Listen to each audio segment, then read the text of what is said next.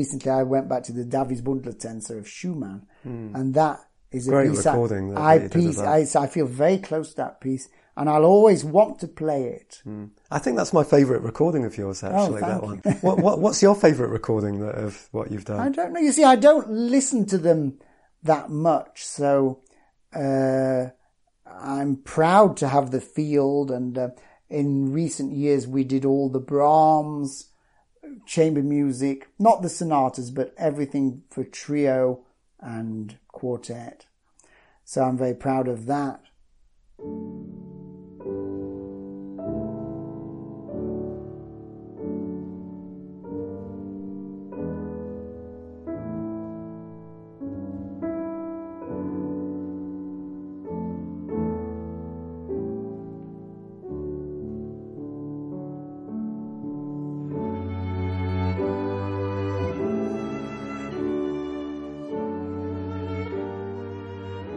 I mean, I've enjoyed them all. You know, we've done York Bowen Oh yes, CD, I love this stuff. and that was fascinating. That was a real voyage of discovery for me.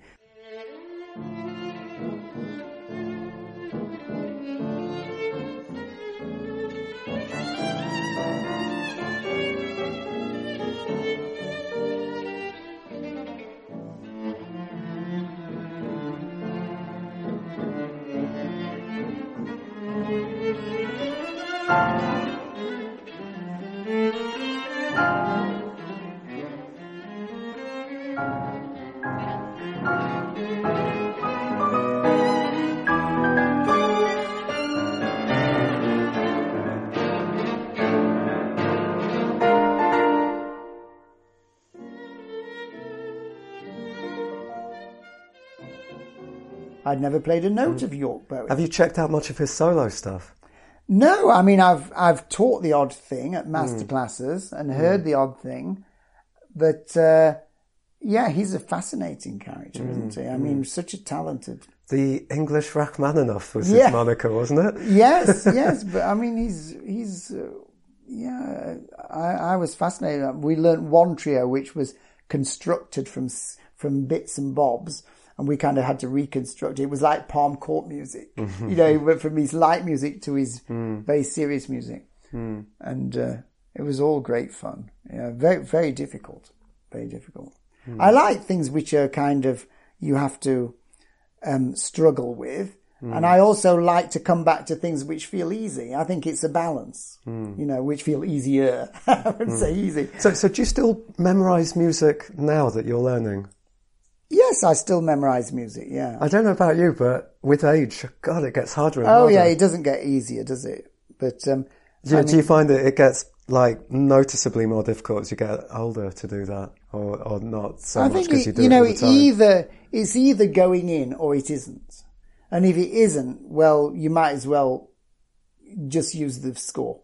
Okay, You okay. know? But if it is going in, then there's always an extra element when you have memorized it, because it's kind of your property. It becomes your property. You've imbibed it. And there is this feeling of improvising it, even though you're not actually improvising, but you have this feeling that it's more improvised when you play from memory. Like a flow. Yes, exactly, yeah.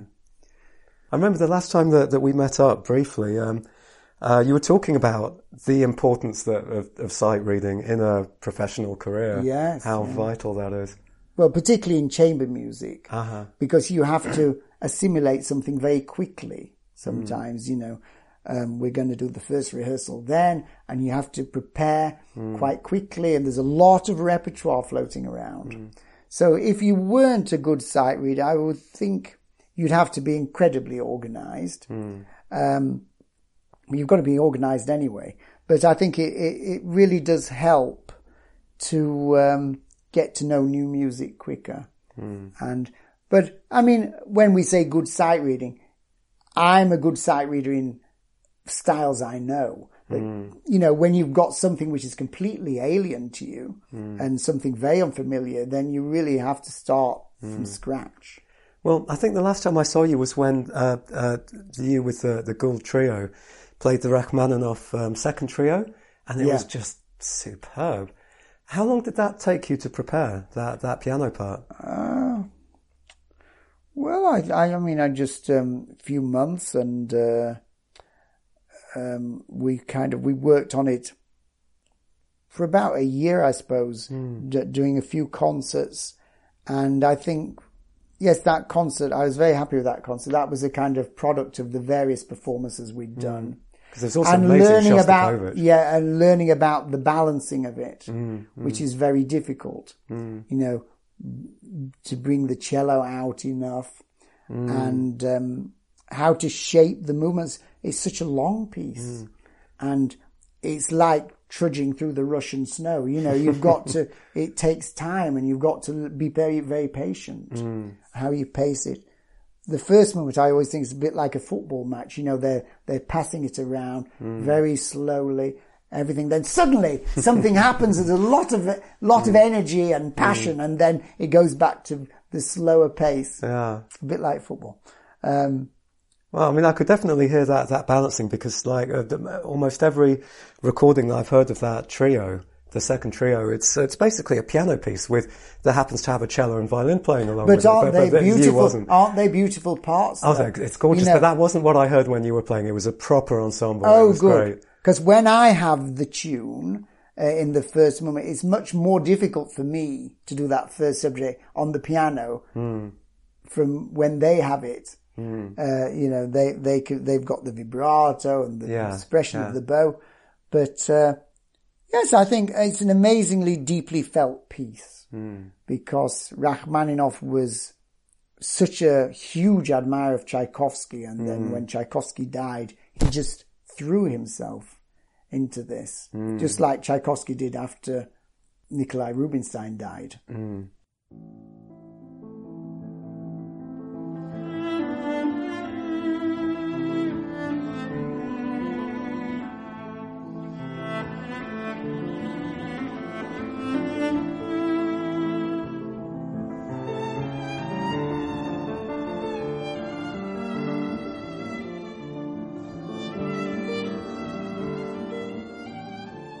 So you've got this marvelous tradition of elegiac piano trios in the late Romantic period, and the experience of playing those big pieces is fantastic. You know, you go through such a lot, and you share it with the audience. You really feel they've shared the journey with you. So I think that large scale motivic development that Rachmaninoff does in his later stuff is massively underrated.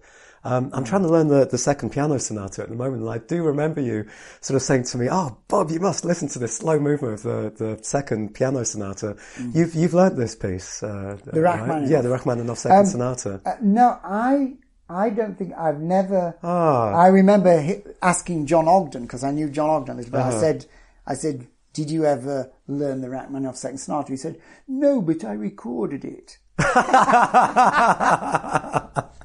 Anyway, oh my God. But I loved the music, and I loved Horowitz's recording of his own version of it, which apparently I think you can get now. Because he said to Rachmaninoff, you know, you've done the first version, which is marvellous. Now you've done this shorter version, which is also marvellous. But what do I do? And he said, well, you're a good musician. You go and put the two together. So he did. And of I course, think Horowitz's version is probably better than both. I do. And obviously in this day and age where everyone feels that it has to be authentic, it has to be original to what the composer wanted, it's got that added thing that Rachmaninoff said to Horowitz, I approve of this, which keeps everyone happy. But I still can't help but feel in Horowitz's version that it's missing bits from the first edition that are like giant holes for me. But, Well, I mean, it's the bells in Rachmaninoff, isn't it? Those wonderful bell sounds, which that piece is full of it. Yes. And the intense melancholy, which the slow one has. The very first two notes, you know, it's, No, I've always loved Rachmaninoff very much, but I don't play a lot because even though I have quite a good stretch, I haven't got a stretch like he had. And that stops you? Have you seen my hands? Oh my God. I'm struggling so much. You know, he really did write for himself. I think all the great composer pianists wrote for themselves. With Beethoven, all the trills. Well, he didn't just write those trills because they were marvelous musically. He wrote them because he could do them. You know, he must have been wonderful at trills. And Rachmaninoff with the big chords, those were much easier for him. Well, yeah, I mean, thank God that he didn't properly write just for himself. I mean, his hands were so enormous that he could have easily written things that no other mortal could play. Yes. He probably even had a bit of thought for us all. Yes. Yeah. But yeah, I've always loved the music, and it just feels so much of the Russian soul is in there. But I do have to admit that most of the time, as I get older, I mean, I used to love Chopin when I was younger, and as I get older, I find it increasingly difficult to like a lot of it. Yes. And, I mean, it's probably your Chopin was overexposed. You know, I mean, there's still, I mean, I did the Opus 41 Berserkers performed recently, and that was lovely to do that. There's still a kind of hidden gems in there which aren't so popular. Yeah. But I mean, what keeps me coming back to Rachmaninoff is the sheer amount of counterpoint and lines and layers. And what I find with Chopin is that the more I listen to it, the more I'm like, where are the counterpoints? Where are the layers? Where's the stuff to get my ear into? But I thought if there's anyone that I should say this to, it's you, because you have such a love of Chopin. I think with Chopin, I think Charles Rosen talked about this, how the line goes between the voices. It kind of weaves in and out of different voices. And things like the late B major nocturne, that's a beautiful example of that. No, I mean, I love Chopin's chromaticism, and pieces like the Barcarolle have stayed with me all my life, and I'll always want to play that. And there are exceptions to how I feel that. I mean, way. The Barcarolle, the ballads. Yes, yesterday I was walking down the corridor in our NCM, and suddenly I heard the development section of Chopin's second sonata, B-flat minor, the Funeral March, and it sounded terribly exciting. I thought, oh God, I love that piece. I've never done that piece. And I said to my student, Ewan, I said, I heard a very good B-flat minor today. Who's that? He said, oh, there's at least 4 playing it at the moment. Oh, my Lord, wow. Yeah. No, I mean, the whole aura of Chopin, his story, and the kind of painfulness, it always comes over to me. And then there's the elan of the less serious works, and the beautiful virtuosity. And as you say, the studies are absolutely amazing. We wrote them when he was 19, 20. Really? He was very early pieces. Now, they are hard to bring some of your own personality to. Yes.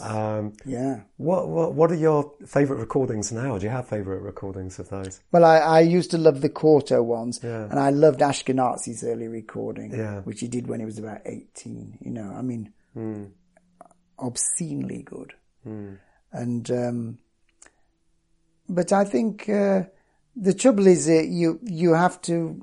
All these things he only wrote them to help himself with his concertos, which he'd written. So, I mean, they can tend to become too much of an obsession.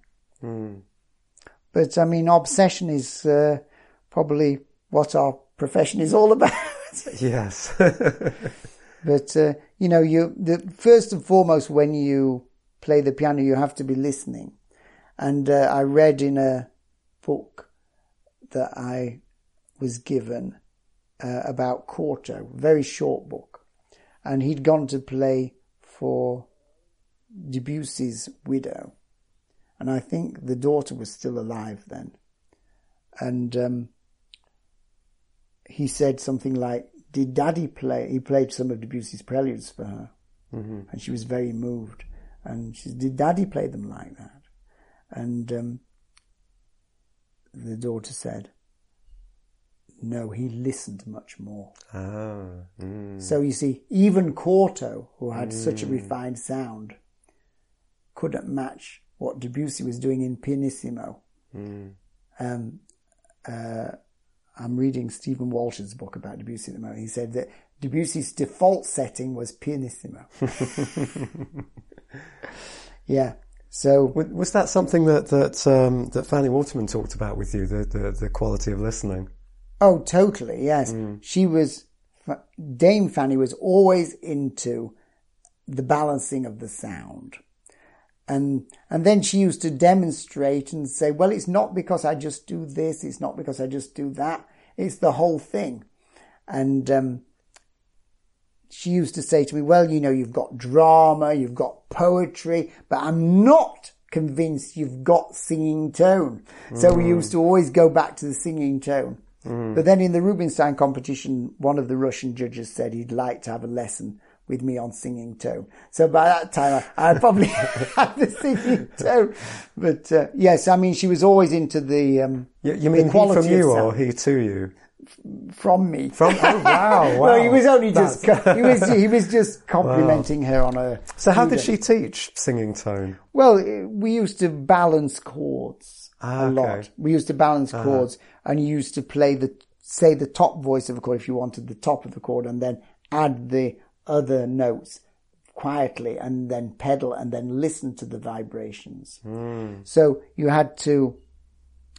This became a kind of just part of my daily routine. Instead of practicing scales, I'd be voicing chords. And she used to say, well, the hands don't go down exactly together. So, and I remember John Amis on a radio program from Alba when Fanny gave masterclass, he said, I noticed one of your boys overdoing it a bit. And I think that was me.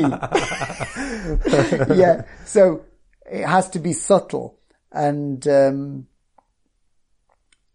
but basically, yes, I mean, she liked to use the pedal. She liked to use the pedal. And, some lessons when I was young a lot of it was almost exclusively about the pedal. And but she loved to bring out the contrapuntal side of the music. It was never just right hand orientated. We didn't like just right-handed pianists. And so when you were talking about the preparation of the fugue from the Hammerklavier, yeah, was what you were talking about in how she was helping you with that in terms of intellectually understanding what was going on with the fugue? Or I don't think she isn't kind of from that standpoint. That's not. She's more intuitive, but she seems to know what needs to be heard. And yeah, I think it was just very practical, but also always musical. In fact, it's never just.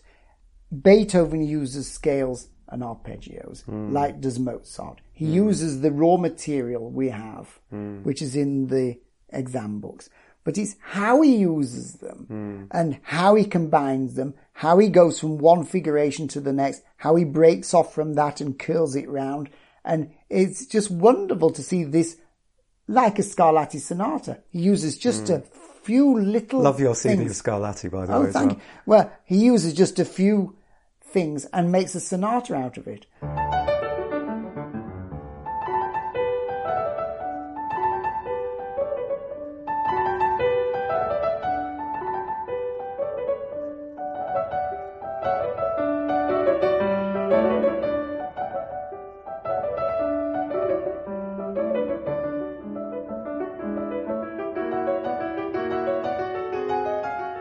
And Beethoven, Mozart, they're just using this very simple raw material, but it's how they play around then with the keys and the expectations of, and then that's how they can make the surprises because you're expecting something. And, no, I mean, I don't remember practicing scales as such with Fanny, I must admit. Wow. There's a bit in Neuhaus's book where he said Godowsky didn't practice scales. But of course, he practiced the scales in his He wrote millions of. It was Godowsky that wrote the books of how to finger all the scales in thirds, fourths, fifths, sixths. Wasn't that was him, wasn't it? Well, according to Neuhaus, he was more interested in the lessons because everybody went to him for technique, but he was more interested in lessons on correcting musical mistakes. Yeah, like Liszt, and well. and if anybody did a misreading, he would kind of fail them straight away.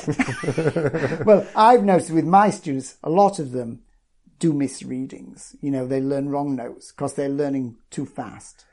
So, but I find it very amusing when I find I find there's a wrong note or something, a misreading. I find it very amusing. I love telling them. Do you know, I just shake my head because when I look back to the kind of student that I was with you, I just put my head in my hands and shake my head. I was terrible. But, I've taught so many hundreds and hundreds of people. I can't remember the lessons in detail. I just remember that you did Prokofiev 7, you did Miroir by Ravel, and I remember thinking I was very impressed, but I can't remember what I said to you. Well, it took, I remember very little, but I do remember that in the 5 years that I had lessons with you, it took me 5 years to be able to play something where you did not rip it apart. And that was Gaspar, actually. And I finally managed to, but yeah, I mean, it was so inspiring. And I think I kind of have a student a little bit like this at the moment. When I came to you, I was essentially quite lazy. And I think that it's only relatively recently that I've realized that actually I can be quite good if I put my mind to it.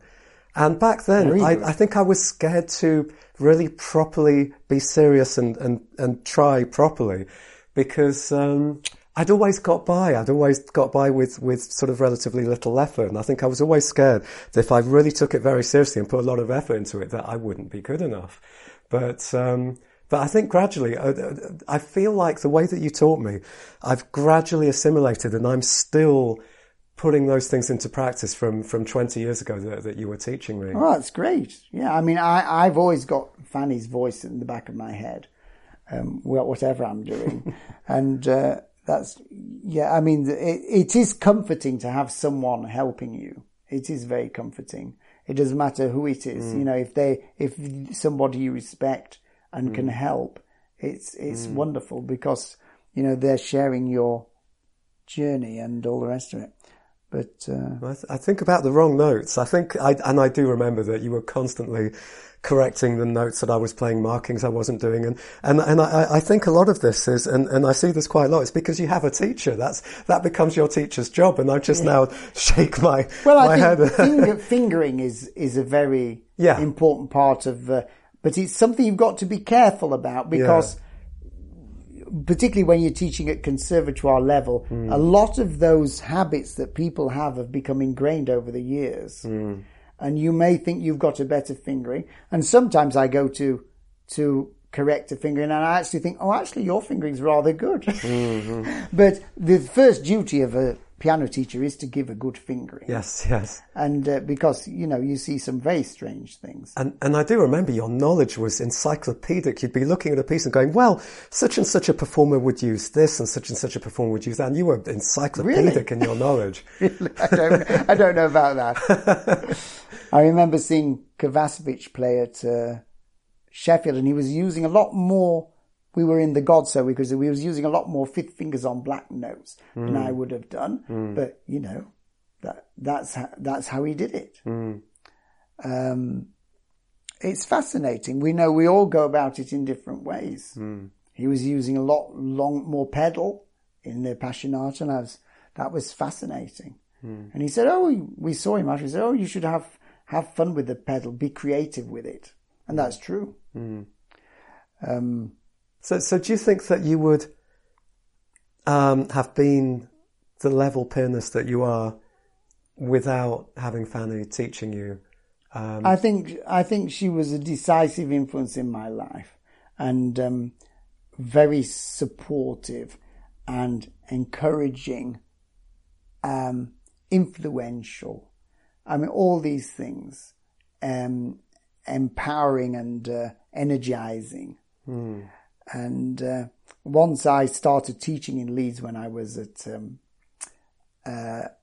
university, my mother said I must teach because you never knew what was going to happen in this profession, So I started teaching, and the joke was that Fanny said to me, "I've heard you shouting at your pupils." Oh, because really? I was probably trying to be as fierce as her. Anyway, so she said, "Don't shout at pupils." I don't shout. She said, "I energize." Oh, yeah. I like that. Yeah. So anyway, so I probably get a little bit excited occasionally, but I generally don't shout at my pupils. I do remember, I mean, I don't remember many of the details in our lessons, but I do remember you would go, no, and whack my hand off as I was playing. And this was just something that happened every minute. Oh, you're not allowed to do that anymore. Yeah. But it always made me laugh, it was, never took it badly. No, well, exactly. No, well, I think, some students, you can have that kind of relationship where you're friends too, and you can make a joke, and it's I think that's great. But not every student you're going to have that kind of relation with. There'll be a kind of barrier there, which is fine, and you'll be on a kind of musical wavelength with a student, and I think that's what I've enjoyed with people like you and you in Owen at Manchester at the moment. Now you're on a musical wavelength with them, and it's very flattering that you say that, because your musical wavelength is so high. I mean, but yeah, I mean, I really, my playing at the moment, I would not be playing, I think, at the level where I'm at without having had you as a teacher to show me that level is there to aim for. Well, there's always, when I was a boy, I used to listen to the greats play, the Richters, the Ashkenazi, the Brendels, and you think you'll never even approach this because, and now I listen to people like Melnikov and I think, well, he's younger than me and he's much better than me. But it doesn't really matter. Well, the main thing is that you love music. Yes. And you want to play, and just the whole musical life. I think it's very important not to separate things. Whether you're playing chamber music or concertos or solos or four hands, which I love to do, and it doesn't matter. Or whether you're going to a concert or you're listening to a recording, it's all one thing. Or whether you're reading about music, it's all a part of the whole thing. And we're so lucky to be involved in this way. And, there's always going to be somebody better than you and somebody worse than you. Yes. We can, but sometimes I can give a lesson to an amateur pianist and I'll find it incredibly interesting because you realize that you know quite a lot about this subject and you can explain it to someone and relearn it for yourself. So I find that very interesting too. So I'll try and wrap up soon, but I've got one more question. We've been doing a series on the podcast of kind of common pitfalls that amateur pianists fall into. And so you teach a lot of aspiring professionals, but also I think you do a lot of workshops and stuff with more amateur level. Well, I've really enjoyed doing the Chetham Summer School. For the last, must be nearly 10 years. So I've really enjoyed that. And you get all these people who are passionate about playing and all kinds of levels. But they're lovely people, and I think all the professionals there have really enjoyed working with them. And now, do you notice common pitfalls that the amateurs tend to fall into? Well, they don't like getting it right at that point. They like to go back to the beginning and start and have a run at it. That was something in Fanny's teaching that was so ingrained that you had to work on the bit that that needed working on. Oh, I know. And then you go back And I think a lot of it is because some don't read very well, so they memorize it, and they can't actually. The reading is very useful for practicing. Yes. Yeah. And the pedalling is often very bad with the amateur. Just the basic pedalling needs to be improved generally. And things like hand position often needs to be improved. If the hand position is good, then you can make progress. But if the hand position is entirely wrong, then it's very difficult to make progress. I don't think we spoke once about hand position in our lessons. What's a bad hand position? Well, you see, you obviously had something that was naturally pretty good. Well, I mean, people say, well, Horowitz played with flat fingers. Yes. Well, he probably did play with flat fingers, but, he was a pianistic genius. But no, without the curved hand position and without a wrist which is at least enabled to be loose. Yes. If not all the time, you have to have some flexibility in the wrists and some looseness in the shoulders. And without these things, you can't begin to make a nice sound on the piano. Yes. And then the thumb under in the scales is so important. To have a beautiful scale is so important. Well, there's been, I think, a lot of talk on the internet recently about getting away from this thumb under thing, mainly because of one particular book. Is it Fundamentals of Piano Practice or something, where he talks about thumb over, and there's so much argument on the internet about what thumb over technique is. Yes. Have you come across this? I had to do the basic thumb under exercises. It's basically thumb under and hand over thumb. Yeah. So the hand over thumb is just as important as the thumb under. Yes. And, but, there are various ways you can improve. And some people say there isn't such a thing as a legato thumb. But, but if you've got a slow melody, which isn't pedalled, well, what do? You've got to do a legato thumb. Yes. So you can't say there's no such thing as a legato thumb. It may be less or more legato. I mean, the thing to do with scales is to be able to play them with all different touches. And dynamic shadings, to be able to play poco staccato, molto staccato, in phrases, couplets, whatever way, as demanded by the music. The music must dictate the terms, Yes. It's how much imagination you have in the... And this, is where we could talk about inspiration. You've got to... a lot of those early recitals I attended as a boy, they were incredible events. And I'll never forget them, I'll never forget hearing Richter and Rubinstein in the Sheffield City Hall. Oh, wow. I'll never forget hearing Alexeyev when he came back to play, because he couldn't come after he'd won the Leeds because of the political situation. He came back about 18 months later and he played an amazing recital in the Grand Theatre in Leeds. I'll never forget it. I used to have a tape of it, I think, because it was on the radio. I think I've lost it. This is something when I do look back to the lessons I had with you, I do remember you talking about recordings. And when I was having lessons with you, I did listen to music, but I don't think I listened to the classic recordings. I don't think I even knew what the classic recordings were, and I'm really embarrassed looking back on it. But I do think that part of the journey to becoming really good is to absolutely digest all the great recordings. And if you don't digest those recordings, you can't make that journey. Well, there's always, there are so many though. I had marvellous recordings, which I chose, and I thought this was, but then you find out that Sirkin's also done it, and it's even better than, so there's always one you haven't heard.